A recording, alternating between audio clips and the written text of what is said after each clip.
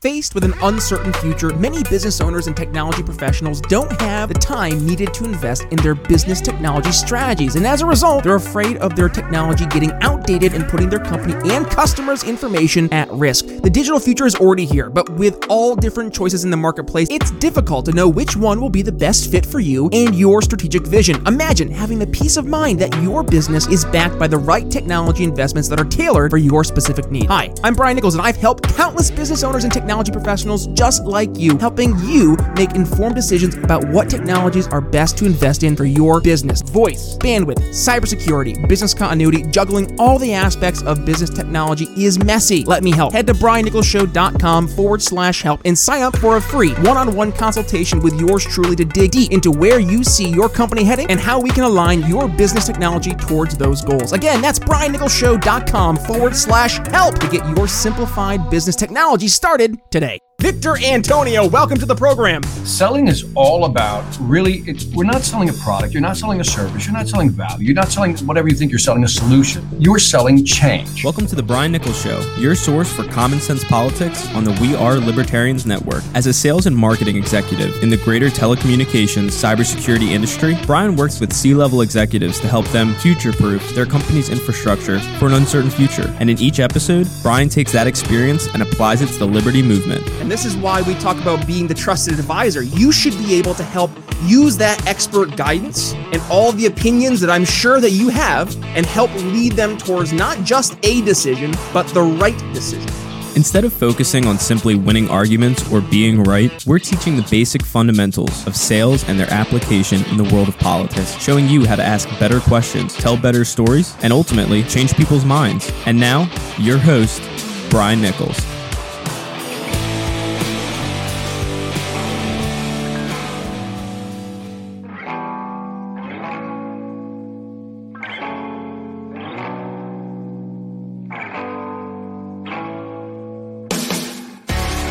What is up, everybody? Welcome in to the Liberty Lounge. I am your host tonight, Jeremy Todd, and I am so glad to have you here with us talking some Liberty stuff. Man, it's been a crazy week, and I am extremely excited to bring in tonight's guest. Eric is not only as I know him, a great salesperson, a great leader, and that's how we met. But he has made the transition into working with firearms and firearm safety training, and we're going to hear all about that. But the biggest line on Eric's resume is that he will tell you that I am 100% responsible for keeping him alive in the streets of Prague one night. So, with that being said, ladies and gentlemen, welcome the amazing Eric Ward to the lounge. How are you, brother? Mr. Todd, thank you for having me.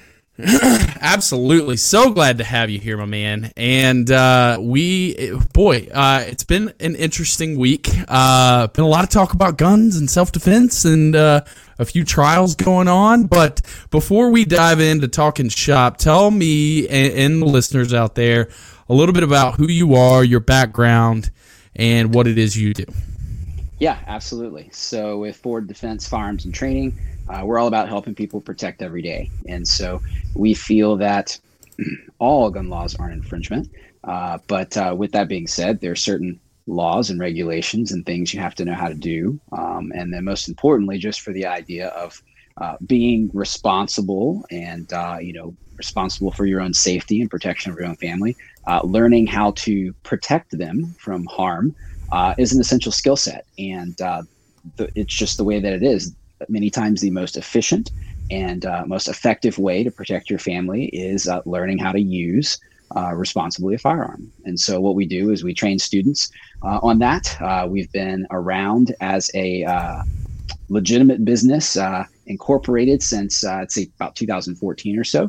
It started as a hobby whenever I was running multiple businesses, and so we started going to the range quite a bit. And my friends, and they were like, "Hey, you should teach people how to do this." And so the business kind of took off from there. We've trained over 10,000 students in person, and we have an online presence, and effective literature people can use online, as well as some really great products. So that's Ford Defense in a nutshell. Yeah, that's phenomenal, man. And you answered kind of my first question, which was like, how did we get into it? All right, so let's do the nuts and bolts. You ready to talk some shop? Let's do it. Well, let's talk. Yes. All right, the great gun debate. This is something that us libertarians come across all the time. And I think it boils down to a couple things. But foundationally, it always becomes a conversation about rights. So how is it that when you are having these conversations about all gun laws or infringements with somebody who maybe believes that you don't necessarily have a right to carry a gun to defend yourself, how do you really break down the differences in rights and how that looks? That's a great question, Jeremy. It really depends on the audience and the person, and most importantly, a person's individual experiences. I find that a person's individual experiences, more often than not, shape their entire context of how they see and perceive these things. And ultimately, at the end of the day, I feel like you've just got a handful of a few different types of people. You've got people who have never had to worry legitimately about their safety or the safety of their loved ones. You have people who always have to worry about their safety and the safety of their loved ones. And then most importantly, I think for what we're discussing this evening on the show, the people who are in transition that have experienced both sides of that type of situation, where at one point they did not have to worry about those types of things. And then something happened in their lives. They had some experience. And then all of a sudden their misconceptions and preconceived notions were shattered.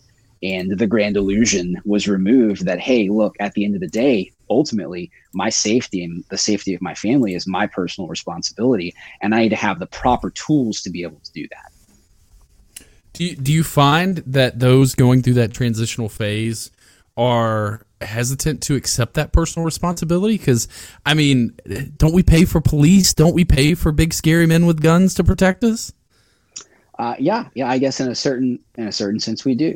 And, I think until someone has to attempt to utilize those things, the reality of how a situation like that transpires, how quickly it transpires, those things aren't really a reality. And we have a saying in a lot of our teachings, it's hard to imagine hypothetical scenarios until you personally experience them, right? If someone is banging on your door, attempting to break into your home and kill your family and take all your stuff, you don't really have the patience to wait 10 minutes for a trooper. It's right. How quickly can those things happen?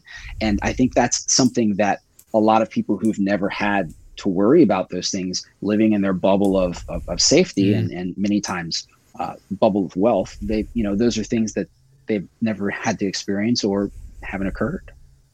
Yeah, you're absolutely right. And I think that's what's really interesting about those who are opposed to gun rights is that they never really consider the fact that, well, they are typically the people who say, well, let's look at, maybe underserved neighborhoods or neighborhoods of different ethnic backgrounds and things like that, or areas where there may be more crime. They're actually advocating for sending police into these areas after the fact to defend people that they believe the police are racist against. There's a lot of counter logic that goes on there, and it's because they've never had to be the person depending on a police officer in their life. That's a really interesting perspective. So let's say we're having conversations with those who, because one of the keys to sales, right, is you have to establish the need and the problem initially. Let's say it's somebody that we're talking to who is maybe out there fighting for restricting our right to bear arms, and they say they come from that more of a never had to worry about it. They've lived in that bubble of safety and wealth. How do we help frame the problem for them, and what are some of your favorite anecdotes or stories to tell that really kind of open their eyes? Yeah, sure. There's a lot of different ways that you can approach this, and when we really get into the nitty gritty of it, some of the things that I like to think about are, from the perspective of these individuals trying to restrict our rights, it's hard, but I like to at least give them the benefit of the doubt that they are wanting to do something for the safety and security of their community. And there is this noble, grand ambition that maybe, just maybe, they have the power and ultimately the control to manage a system from the top down and create this utopia where everyone is safe and dependent on others. And, I think on paper, maybe that looks good. And it can be argued that that's a noble cause. And, that's kind of what we're up against. But in reality, when we look at how gun laws play out, the restriction of our rights, I was reading a report not too long ago on bearing arms about how this has all fallen apart in Maryland, how despite the most draconian of gun laws they have and their incessant desire for this level of security and protection, that things just keep getting worse. And so bad guys don't buy guns legally. They use the black market, and no number of laws we create are going to make all of the black market guns disappear. But I do want to get back to your question, and your question was, how do we approach those who say, hey, look, the state will take care of you, right? And the Jedi mind trick of it. The state's how well is that working out? Yeah. How well is that working out? Just from a logical, rational, perception-based person right now, like how well is the state managing our healthcare? How well are they managing our money? How well are they managing our supply chains? There is this overabundance of overwhelming evidence that suggests that's not how it works, Right. And at the end of the day, it's a personal responsibility argument, really. And that's my opinion. Are you going to outsource your responsibilities to someone else, or are you going to take care of it? And I don't have all of the answers, Jeremy, because I think that there are a certain number of people that will never take personal responsibility for their actions. 10-80-10, right? It's like how do we address that? Their only solution is going to be hoping that there are good people like you and I who are willing to protect them if the state drops the ball. Yeah, 100%. And it reminds me of this back in the. It was actually the 2016 election. It was one of the good things Gary Johnson actually did. He was approached by a woman at a town hall, and she was like, they were talking about legalizing drugs. I find there's a lot of parallels just on opposite sides of the aisle when it comes to legalizing drugs and legalizing guns. And it really comes down to what you said, personal responsibility. And Gary, the lady said, my daughter died of a heroin overdose. How can you tell me that you want to legalize that? And Gary actually went into like, hey, black markets are what caused this problem, yada, yada. But the fact of the matter is he should have said, hey, lady, your daughter died and heroin was already as illegal as you can make it. People, and that is the thing that we all have to come to grips with, is that making something illegal doesn't prevent it from happening. It doesn't make it might add a layer of difficulty, but people who have bad intentions are willing to go around those loops, right? I think that makes a ton of sense. So there will absolutely be people who are never going to take that sort of responsibility for themselves, but they look at, I'll give you a great example. My wife, when we first started dating, was like, we have to do something. I can't see any more school shootings. I can't see any more Sandy Hooks or this or that, right? And not to downplay those tragedies, but how do you respond to those situations where a bad guy with a gun does some bad things? Oh, well, that's actually quite easy. When those bad things happen, how do we stop them? There's only two outcomes. The police either stop by force with the use of firearms this bad guy from doing these bad things, or it's suicide by cop or suicide for the attacker. And so I think it's important for individuals to take that thought process and go, well, how many lives can we save if there are willing volunteers on staff and the administration who want to learn how to use these weapons safely, efficiently, and effectively to protect others, and want to carry firearms to do those types of things. I can't help but mention, there's places in the United States, and I don't want to get my states wrong, but I believe Utah is one of the examples where teachers carry concealed on campus, and we don't have shootings there. In Israel, all of the teachers carry firearms, I believe. Don't quote me on that, but there are, this is one of those places that security is of utmost importance, and there are procedures and there are things that can be done to mitigate these. But I think that it takes a lot of responsibility to step up and go, forward and say, hey, look, these are things that are happening. We've got the tools and mechanisms in place, but let's move those tools and mechanisms to a preemptive position instead of being reactionary and waiting for these things to happen and then responding after the loss of innocent life. Right. Yeah. And there's this idea, I think, amongst people that we believe we can regulate our way into prevention, if that makes sense. And that's not how prevention works. Prevention is what you're talking about. That sort of question before the shooter steps into the school that goes, am I the only one here with a weapon? Do I know that as a fact? What are some statistics and stuff that you talk about with gun-free zones and how that basically creates a bunch of sitting ducks? Yeah, sure. A really uncomfortable thing that a lot of good guys should get more comfortable with is attempting to think like a bad guy. And it's an interesting thought process. Learning to think like a bad guy doesn't make you a bad guy, but what it does is it gives you a window of insight into their motivations and the mechanisms, right? So like an example of thinking like a bad guy, right? If I break a law, what are the consequences, right? And then walking through the consequences and going, okay, is the juice worth the squeeze? What's going to happen, right? What's the chances and probability of these things happening? And when a bad guy looks at a gun-free zone, what they're doing is they're making the calculated assessment that good people, law-abiding citizens, good people, are going to abide by those laws. And so there is a much greater probability that this is a soft target, and there aren't going to be people there that can stop them. And if there are, there might be 2 or 3 at the whole school, right? And the bad guy's going to know that in advance, and they're going to most likely work to eliminate them first or avoid them and try to do the most damage they possibly can. When you look at a history of these mass shooters, let's just say, for example, if we're going to talk in context of school zones, let's talk about a mass shooter, right?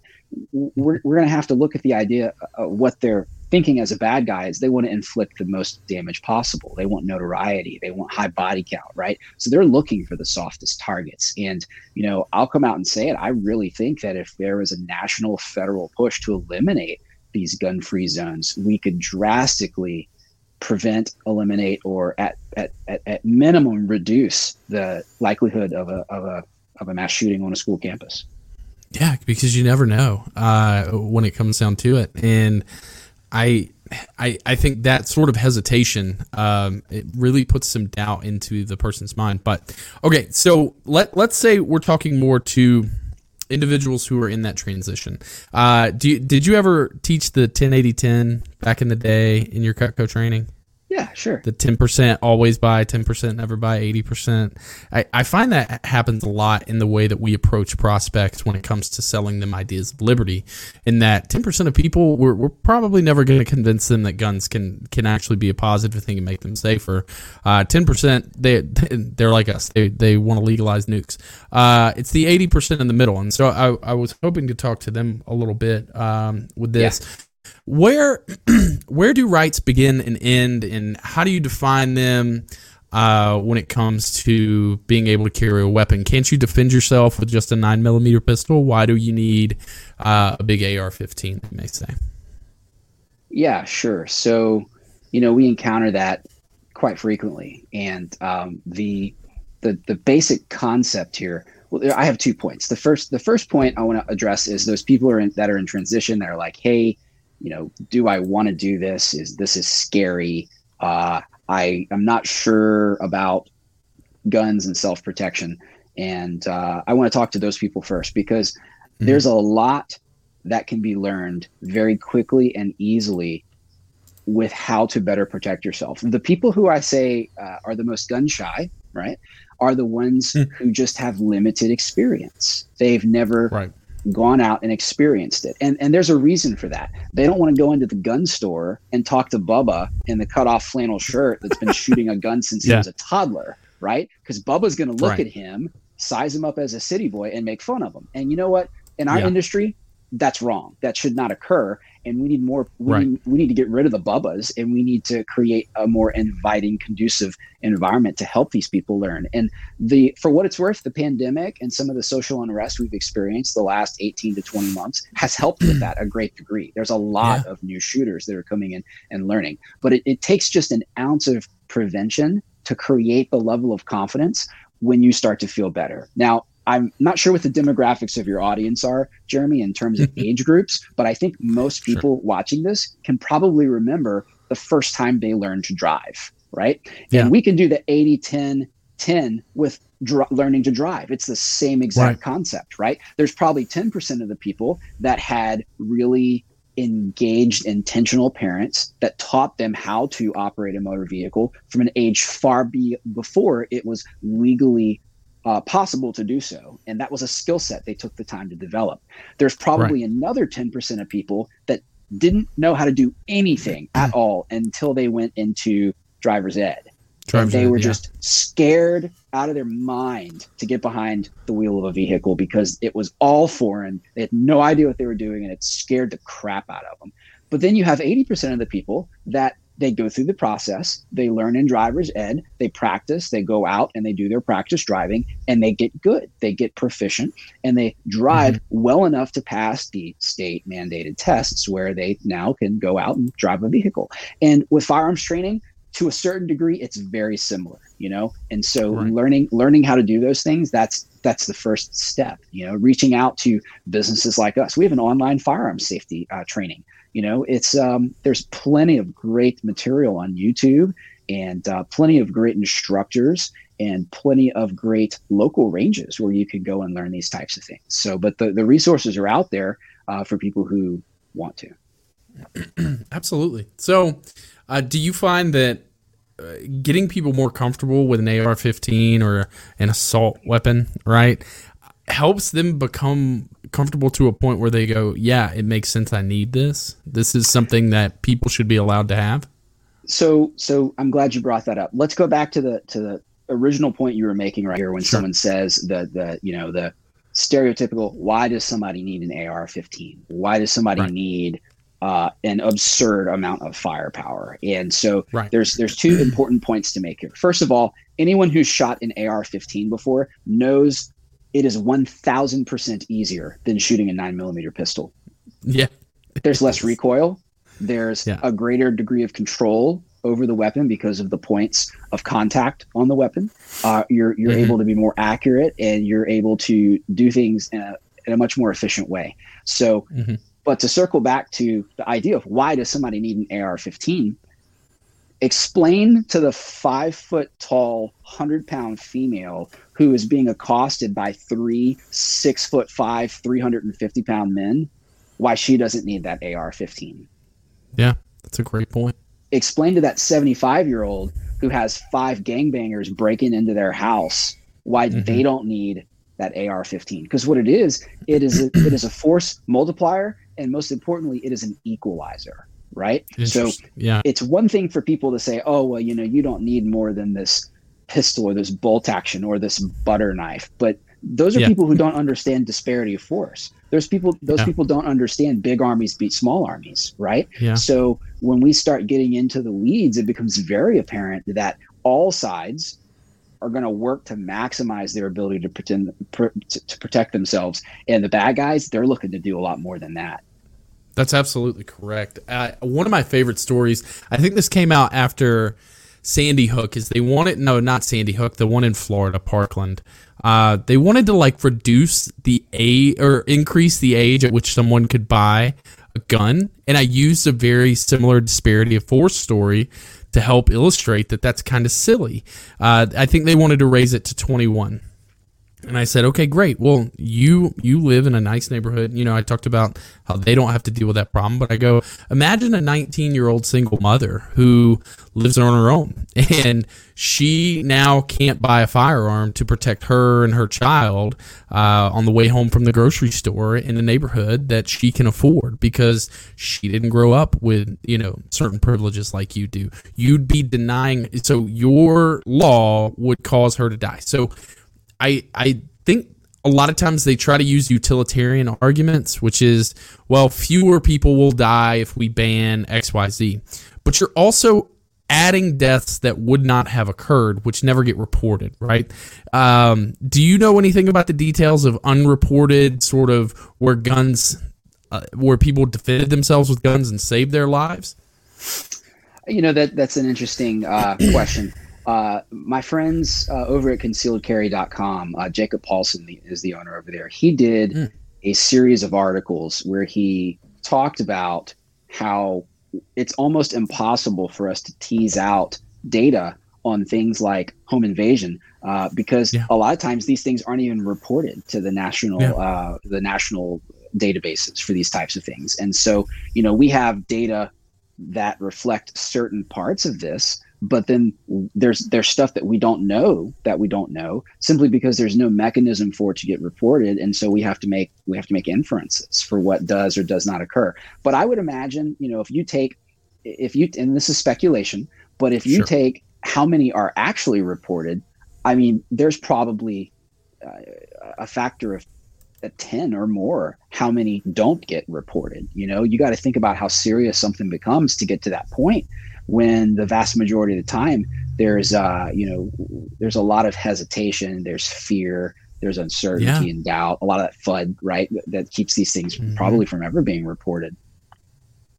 Yeah. And so therefore, when sort of our counterparts who want to reduce guns or, add infringements in laws, they bring up, well, in this place, gun deaths went down XYZ. They have these numbers and data, but what you don't see are the unspoken numbers because of incomplete data, and you could be just exchanging one life for another in that case. And I don't know about you, but when it comes to the trolley car problem, I don't feel comfortable pulling the lever.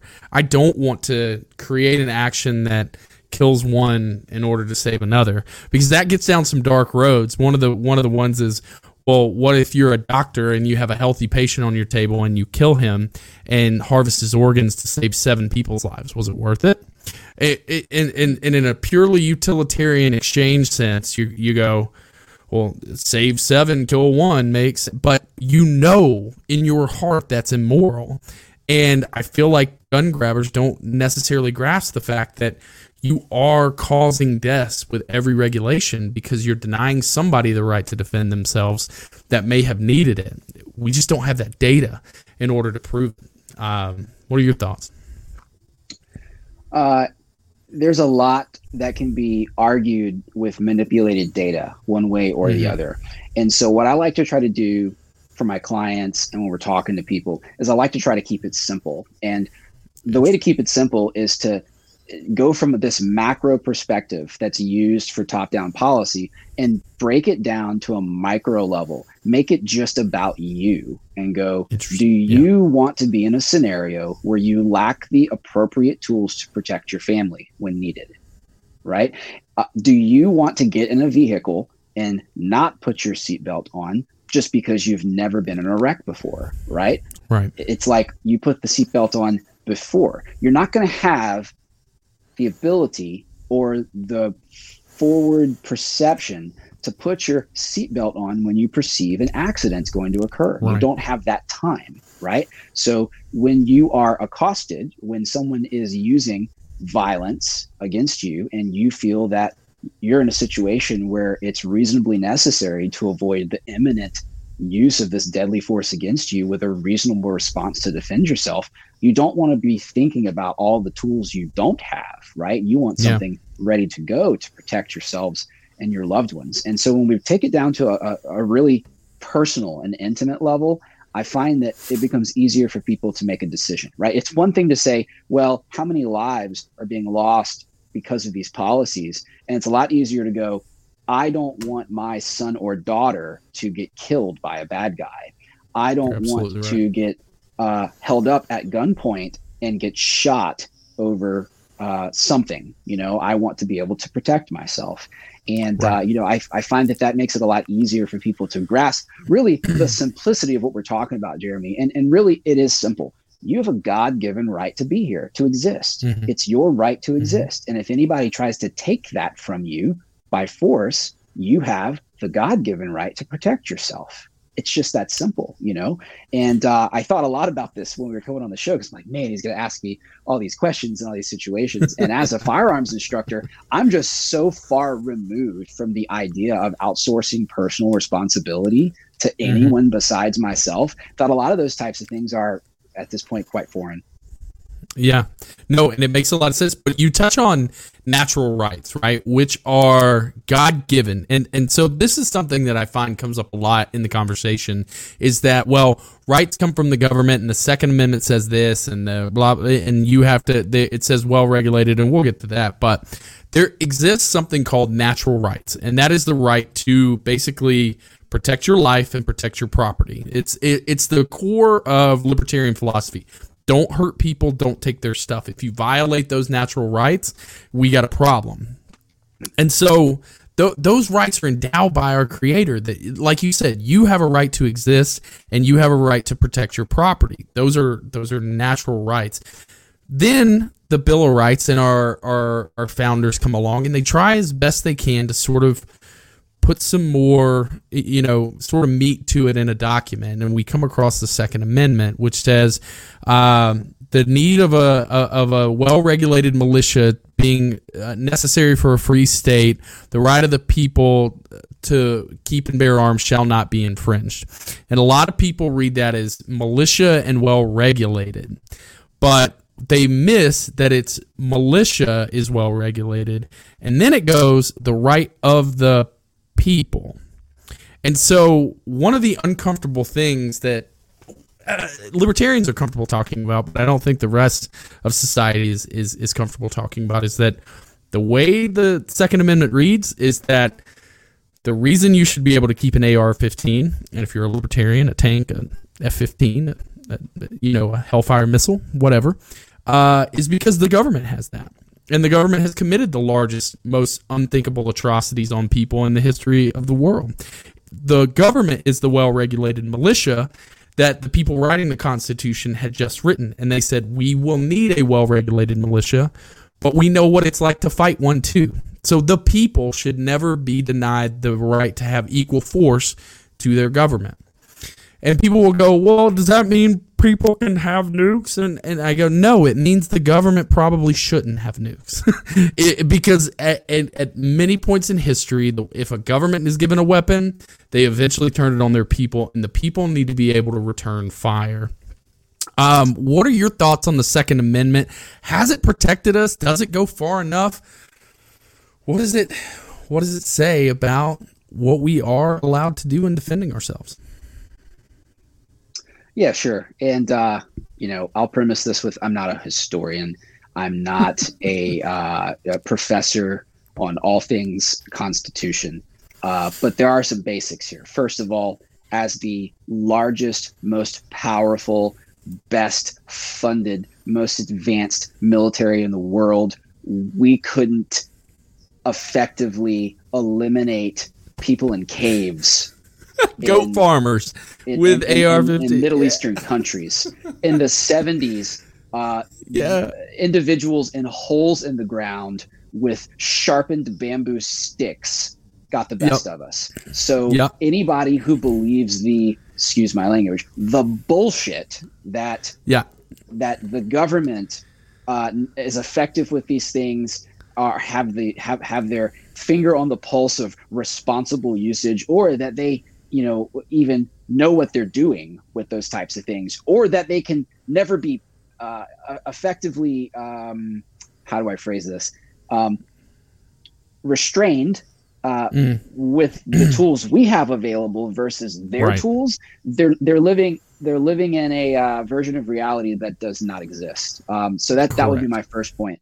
My second point would be, that cursory glance of history, American history specifically, a cursory glance of history will quickly show people that in the American Revolution, we fought with the equivalent of the British military's weaponry. Yeah. We had battleships. Yeah. We had tanks. We had all the same weapons. So the notion and idea that the government should somehow have superior weaponry or that we should trust them with that, it's just, I mean, it's false. It's categorically false. You know, we have, as technology has advanced and moved forward, we've allowed the erosion of some of these rights, and that's a bad thing. But, you know, to really instill a little bit of hope and confidence in anybody who is, you know, listening to this, just look no further than Afghanistan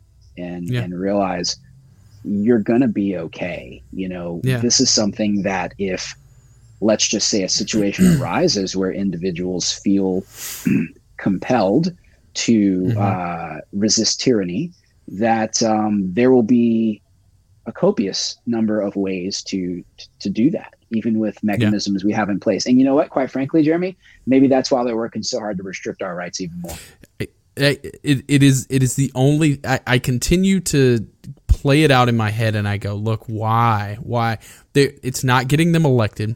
It never seems to rise to the top of things that become political issues, economic issues, social issues. All of those things seem, and there will be moments where they will try to seize the opportunity, but the people are not clamoring for, you know, changes in gun laws and restrictions and things like that. So why does the government continue to push for it?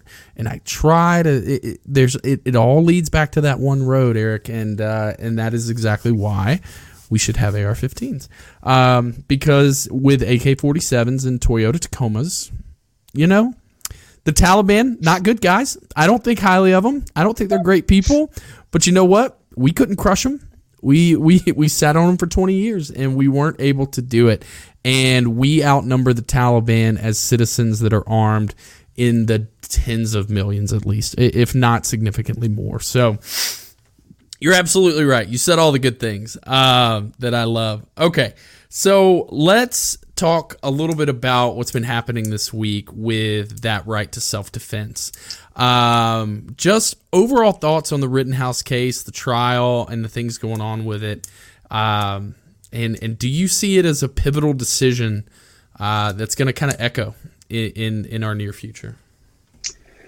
Well, this is, of course, just my opinion. I'm not a lawyer. And I can tell you that those who train individuals with firearms on a daily basis and have an intimate understanding of self-defense law and the use of force and legal use of deadly force have known pretty much at onset that this was self-defense.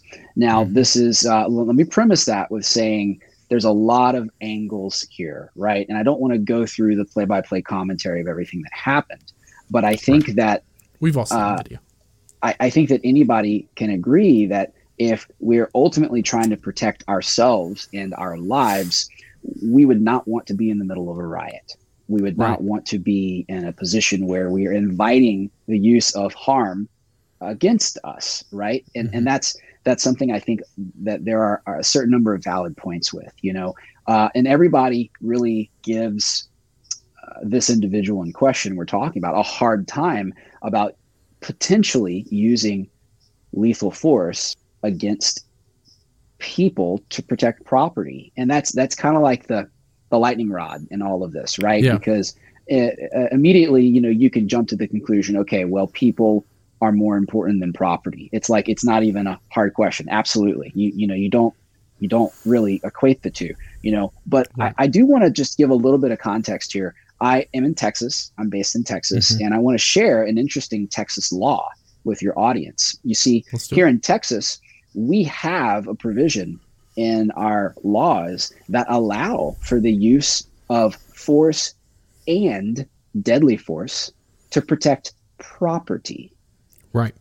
Okay. That's allowed in Texas. And before anybody jumps to conclusions, I want to give a little bit of historical context for why this type of thing mattered in Texas. Well, let's say, let's go back a few hundred years, and you're a cattle rancher, and you've got 150 head of cattle. Okay. And you've got your family and you've got your ranch, and this is what you do. You raise cattle. Okay. One night, someone comes to your ranch and they don't accost you.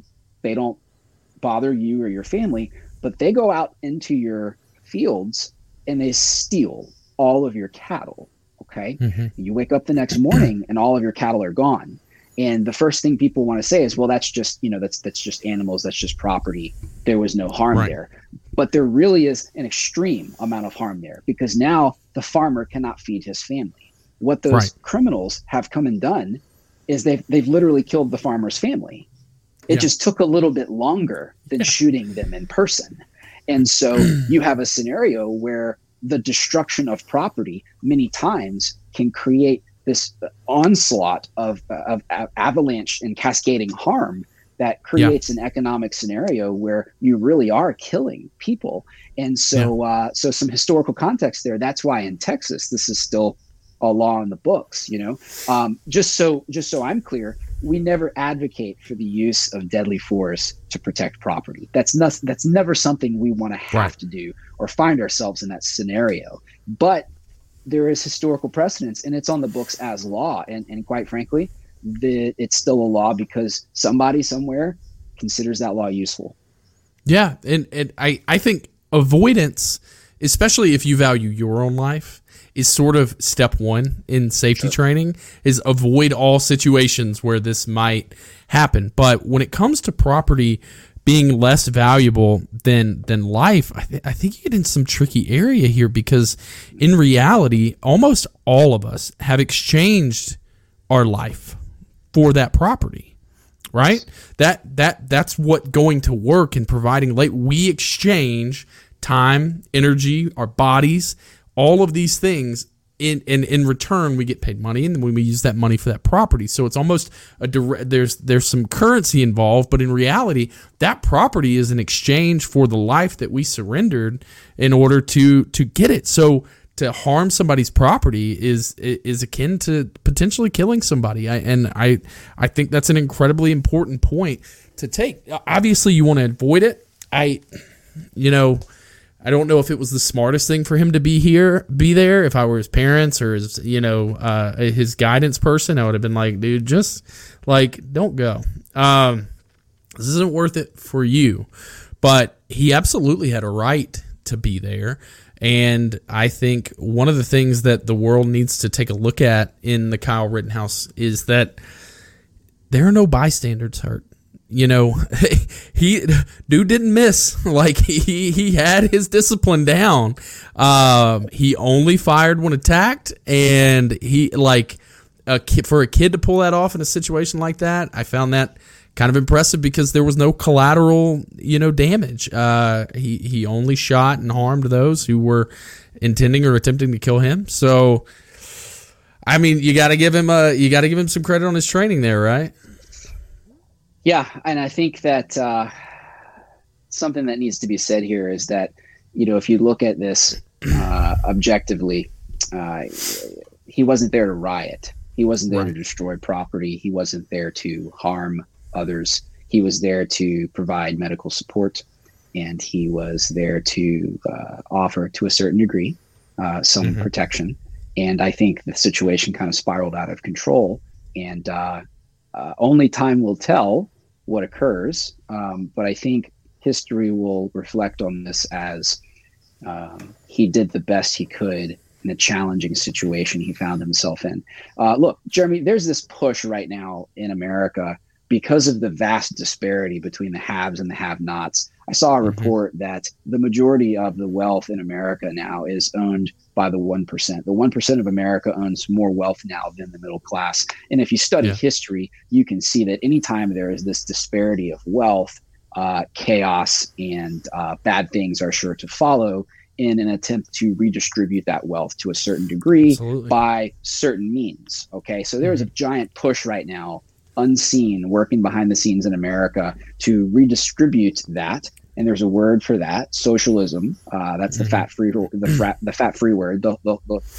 The full version of that could be communism, right? Yep. And so the ones who are in charge of this agenda, they don't want you to move in the direction of personal responsibility or personal growth or personal protection. They want you to start to backpedal into the acceptance that the state will do those things. So our individual we're talking about here, he's being made an example because there's this push to make sure no one is emboldened to maybe think for themselves and do things a certain way versus the direction that maybe things are being pushed. That makes a ton of sense. If you view everything through that lens, things start to add up a little bit. And as Chomsky, a known communist, wrote in his book Manufacturing Consent, it is a relationship between the powers that be, the media, the boogeymen, this is all kind of carefully constructed for our perception, and it really does lead to more state dependence. And I think one of the ways that you can remain independent, prevent a New Zealand and an Australia from happening here, is to train yourself, arm yourself, and be ready to defend and protect your family when the time comes. Now, let's talk about being sort of smart with it. Being from Texas, let's talk about Waco a little bit. There's a subset of libertarians who believe in almost a separationist idea, sort of like Waco. And they believe that as long as we arm ourselves well, we have, we make religion the focus, we know how to be self-sustaining and grow our own stuff, that we can just remove ourselves from all of these situations that happen in the world. And we don't have to pay attention to politics, and we don't have to be involved in winning hearts and minds of others and I typically will point to Waco. How important do you see being active in politics and having public opinion sway policy, and how much energy do you think it is worth to put into that? Or can you just say, hey, me as an individual, we're going to go our own way? I think it's important to understand at a base level that there is no opting out of the game. The game goes on. The show must go on, whether you like it or not. So it is far better to learn the rules of the game and how to play the game to your advantage rather than opting out. Because opting out, what you're doing is you're not actually creating any counter pressure. You're not creating a counterbalance towards the impending disaster and erosion of all that you value. What you're doing is you're just doing nothing. And I think that I think that while that is appealing, because there's this idea that maybe we can just ignore and pretend and do our own thing, the system is currently set up where that's not feasible. They will find a way to get into whatever you're doing, whether it's taking your property or raising your tax rates and making them unsustainably something you can't sustainably pay for, or restricting you in other ways. Blockades, they work. And so there's only so far that line of thinking can take you. Now, if the system starts to break down and the powers that be are emaciated and they're unable to wield the power and force that they currently do, well, self-sustainability and opting out may become an option, but we're not there yet, Jeremy. And I think that people need to understand that if you don't fight for what you, and not like physically fight, we're not talking about physically fighting. We're talking about with your hearts and minds and your votes and your actions and your ways that you do things to protect and preserve your way of life and your rights. Those are the things that are going to go a lot further right now than opting out. And, the powers that be, they're playing this game. And, a lot of times what they'll do is they'll tip their hand. I think we're seeing right now with some 100%. of the draconian measures they're attempting right now, there's already a large subset of, let's say, their followers that, they're not liking these things. Stop messing with people's kids. You mess with someone's kids, they turn on you real quick. And we just saw that in New Jersey. We just saw that in other places recently, Virginia. And this is when you get a little bit too much hubris, sometimes things can tip back in the other direction for you. Yeah, little swings, right? But eventually, I'll go back to one of my favorite quotes, and then we'll get into final thoughts. But it's sort of like, well, how did a revolution take place? Gradually, then all at once. They are gradually pressing, but so are we. And I think all at once it can come crumbling down. So that makes a lot of sense. Well, I have really loved this. Let's get into final thought.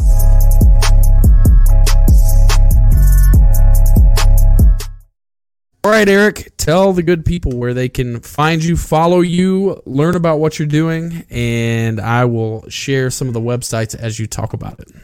Yeah, absolutely. So, forwarddefense.com is our website. That's where all of our training and stuff is featured for legal, law-abiding firearms purchases and people who are interested in finding out more about those types of items and accessories. Houston Guns Online is where all of our inventory is. For anybody new to the purchase of firearms online, firearms can be purchased online, but they have to go to a dealer. So it's not like mail order machine guns, right? You can't do that. So we do have two things that Jeremy, you may be able to drop links into the show notes. We have a free gun law guide, and we also have some space age lubricants. So the gun lube you've got there, we have the most advanced nanotechnology possible in our firearms lubricant. It's called graphene. It's two-dimensional carbon, and it creates what's called super lubricity. And so this is a relatively new thing to the market. It's got some of the lowest ASTM testing data for ball bearing wear. Without going into too much detail, that just means it's super slick. And so individuals can grab this stuff and make sure that their firearms always work when intended. And so that's the biggest thing, making sure your weapons work when they're needed. So the other thing we have, and this is more of a freebie, is our gun law guides. And so one of the challenges that I've dealt with students before is they'll come into my class and they'll go, I got to take this class because I got in trouble with the law. And I'm like, well, what do you mean? They're like, well, I did a Google search and I pulled up laws that were old and they had changed, and I broke the law inadvertently because I did a Google search and I grabbed the wrong laws, right? So we have a free gun law guide. We have a free gun law guide where an individual can go to the link that you'll share with them, and they can get a 8.5 by 11 document that'll show the top 28 gun laws for their particular state. So if you'll look at the homepage, there's a big green button at the top, and this is free. And so the individuals they can go and take a look and then grab their top 28 handgun laws for their state. It's an 8.5 by 11 piece of paper, and it's real simple. So it's everything someone needs. They can throw it in the glove box. They can throw it in their backpack or their range bag. And that's something they can have to reference the top 28 gun law guides of their particular state. So that's a free offer. They just pay for shipping, and then we'll ship it out to them. Absolutely. Well, I will drop those links in the show description and everything like that. And this has just been a fascinating conversation. Eric, I want to thank you for coming on with us. And thank you to everybody for tuning in. Make sure you tune in next week. We're going to change our time. We're going to be up a little hour earlier, so 7 p.m. Central Standard Time. Make sure you go to forwarddefense.com if you're in the Houston area. Get you some training, get you some products, and then buy from HoustonGunsOnline.com for all your firearm needs. Eric, I miss you, brother. It's been so good to spend some time with you, man. Absolutely, Jeremy. Thanks for having me. Absolutely, brother. Well, if you've enjoyed this, make sure you like, comment, subscribe, do all those things, and make sure you share the content as well. And here's my outro video. Thank you guys for tuning in. We'll see you next time. Thanks for listening to The Brian Nichols Show. Find more episodes at briannicholsshow.com. If you enjoyed today's episode, don't forget to subscribe. Want to help us reach more people? Give the show a 5-star review and tell your friends to subscribe too. Find us at briannicholsshow.com and download the show on Apple Podcasts, Spotify, or wherever you listen to podcasts.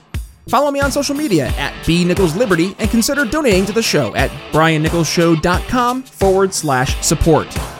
The Brian Nichols Show is supported by viewers like you. Thank you to our patrons, Daryl Schmitz, Laura Stanley, Michael Lima, Mitchell Mankiewicz, Cody Johns, Craig DaCosta, and the We Are Libertarians Network. Trust the experts. We're all in this together. If it saves one life, raise your hand if you heard any of those tiresome phrases over the past year and a half. I know my hand is currently raised. Millions of people across dozens of industries were labeled unessential and forced to lock down with livelihoods and futures crushed in an instant. And as government has continued to expand its power and leverage fear to turn neighbor against neighbor, a group of filmmakers have taken a stand and are determined to help set the record straight on the importance of following the actual science of the pandemic. Follow the Science on Lockdowns and Liberty from the Sound Mind Creative Group is a brand new docuseries highlighting the stories of those negatively impacted over the past year and a half by ineffective government policies enacted in the name of following the science. With noted experts like Nick Hudson from PANDA, the Pandemic Data and Analytics Organization, healthcare policy advisors like Scott Atlas, and telling the stories of business owners, families, and just your average everyday person harmed by these government mandates. Follow the Science on Lockdowns and Liberty is giving us a chance to make sure the true stories of the pandemic are told. So please help us at The Brian Nichols Show in supporting the Sound Mind Creative Group. With noted figures in the Liberty movement like Dr. Tom Woods donating thousands of their own dollars to this project, you know just how important this project is. So head to briannicholsshow.com/follow the science to donate and catch their brand new trailer to the docuseries one more time. That's briannicholsshow.com/follow the science.